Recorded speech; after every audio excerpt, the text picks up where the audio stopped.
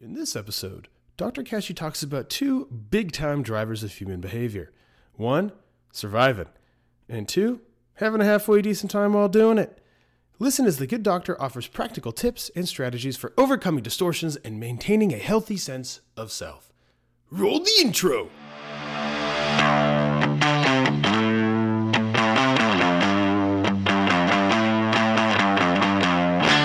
Hello, and welcome to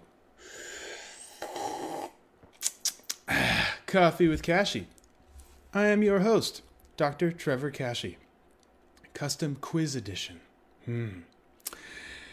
Today's lesson, plugging right along through the journey of conditional worthiness, also known as self-esteem. So here's what you're learning. A review of humans, or people, as it were, innately want two things: staying alive and having a halfway decent time while staying alive. All right? That there are some legitimate aspects of the ego for you Freud lovers, or the self, about 15 of them. You can get as gnarly as you would like, of course, that form the framework of having a happy and fulfilling life. That is the previous lesson. However, people are very good at distorting the legitimate aspects of themselves, of the self, or themselves, as it were, when trying to accomplish goal number 2 in particular, having a halfway decent time while staying alive. Almost as if you defeat yourself. And self-defeat was born thusly. As the famous modern philosopher David Chappelle so eloquently stated, sometimes keeping it real goes wrong. So throw down a hashtag worthy if you know anyone who thought they were a bad person by doing something bad, or a good person by doing something good, or a better person because they have more or worse, because they have more, or a worse person because they have less. Keep listening, because this is your custom quiz to know if you are a worthy person. A little bit of background here. Here's what we know. Other side. 1, you exist. 2, you have a beating heart. These two things, practically speaking, are your humanity. And your humanity, practically speaking, is a permanent fixture. All right? Until you die, of course. This is why it's practical, okay? You have awareness. You make decisions based on that perceived awareness. These two things add together to create your uniqueness. You might call it something like personality. This is, practically speaking, modifiable. So, humanity plus personality equals a person. And your humanity plus your personality equals your person, which is essentially self. All right? This is why rating the esteem part of self-esteem is absurd. When you esteem yourself with a negative or a positive label, you are placing a single value on all 4 of these infinitely interactional characteristics at once based on a single event you perceived at the time as good or bad because of logic. Okay? The SRO model in particular assumes 2 innate desires of the self, part of this review. 1, again, staying alive on purpose, which is essentially your humanity. And 2, having a halfway decent time while doing it. This is essentially the responsibility of the personality. Okay? Assuming you agree, then you may have a valid ego or self, which the SRO philosophy structures as legitimate. With 15 characteristics that we described in the last lesson, each with their own modest explanation, feeding into the next trait. And this lesson covers much of the ego distortions, or the distorted self, as it were. Okay? Basically, when striving for the 2 basic goals, right, staying alive and having a halfway decent time, more specifically the second goal, having a halfway decent time of staying alive, it gets wonky. Wherein the pursuit of having a nice and fulfilling life tilts the balance more towards problems and misery than it does fulfillment and happiness. That's confusing. How does that happen? Okay? Well, there's the legitimate traits are becoming distorted is what happens. Where it is clear you want to achieve more than just staying alive, you want to have a halfway decent time while doing it, right? And somehow manage to keep screwing it up, man. You keep screwing it up. This, for all intents and purposes, is you defeating yourself or people defeating themselves. And this is where self-defeat comes from. Hopefully all this weird self stuff is starting to make a little more sense, especially in the context of everyday language, okay? Always make sure to comment if you want any clarification. This is some crazy stuff. Pun intended, all right? The following are the distorted counterparts to the 15 legitimate traits of self that people can use to keep it real and have a happy and fulfilling life, but often they get distorted and it leads to misery and problems and self-defeat. In other words, when keeping it real goes wrong. When keeping it real goes wrong, all right? Number one, I know I am unique. Of course I am unique, but I am also more than unique. I am special. And since I am special, I am also superior to other people. Number two, I am superior to people. I am more than human. I am superhuman. I know this because I can do impressive things that other people cannot do. And that makes me better than a mere human and therefore must be treated better than every other mere human. Must be treated as a super duper human. Much better than everybody else. Number three, well, if I can't do something better than other people, if I am worse at doing things than other people, I am now an inferior people. I am an inferior human, or even below human. I am subhuman. When I fail at a task, therefore, I deserve to be damned for it. Number four, I believe life is fair. Everything must be fair. I believe people get what they deserve.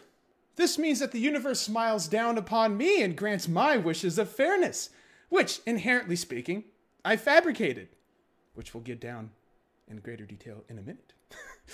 Number five, if the universe does not smile down upon me and grant my wishes of fairness, then that means the universe hates me. The world is clearly acting against me, and therefore that means I must be a waste of life. I am now less of a person. I am worth less. And I am now dependent on a broken system and therefore have to be miserable.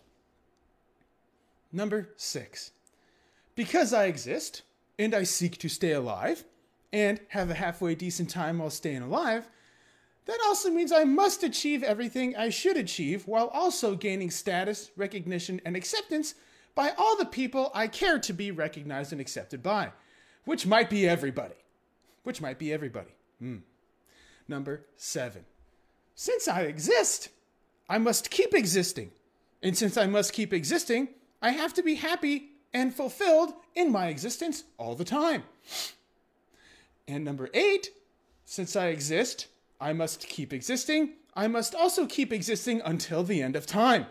And since I am more than human, better than human, that means time stops when I say it stops. Until then, the universe granted me the gift of immortality. Number 9. My goodness as a person depends on how high I rate the qualities I perceive myself as having. If I focus on any trait I rate as bad, then I am totally a bad and worthless person. If I focus on any trait as good, then I feel better about myself as a person. Number 10. Here's a big kahuna. 10 is a big kahuna. My goodness as a person depends on how good I treat other people. And good, of course, is something I completely made up, whether I realize that or I am oblivious to it, by passively absorbing, stealing, brutally modifying various rules, regulations, social stigmas, moralistic codes, actions of role models, my interpretation of somebody else's interpretation of religious doctrines, appropriated cultural values, and of course, fortune cookies. At a moment's notice, I put all of that stuff into a philosophical blender and decide right then that this is what is good for this situation, for this person right now. And if I do that thing, I am a good person. And if I treat that person bad, well, then obviously I'm a bad person until I repent by overcompensating with goodness for that person I was bad to, or by doing something good for somebody else. Then I am a good person again, because that obviously is what fairness is. And good people are fair. Number 11. For me to be a legitimate person, this is the second gnarliest one, by the way. For me to be a legitimate person that is worth their existence, I must earn everything. I prove I am worthy by earning things. I have earned things when I get something I desire by means I, of course, have deemed as fair. Or by means that are more frustrating than I deem as fair.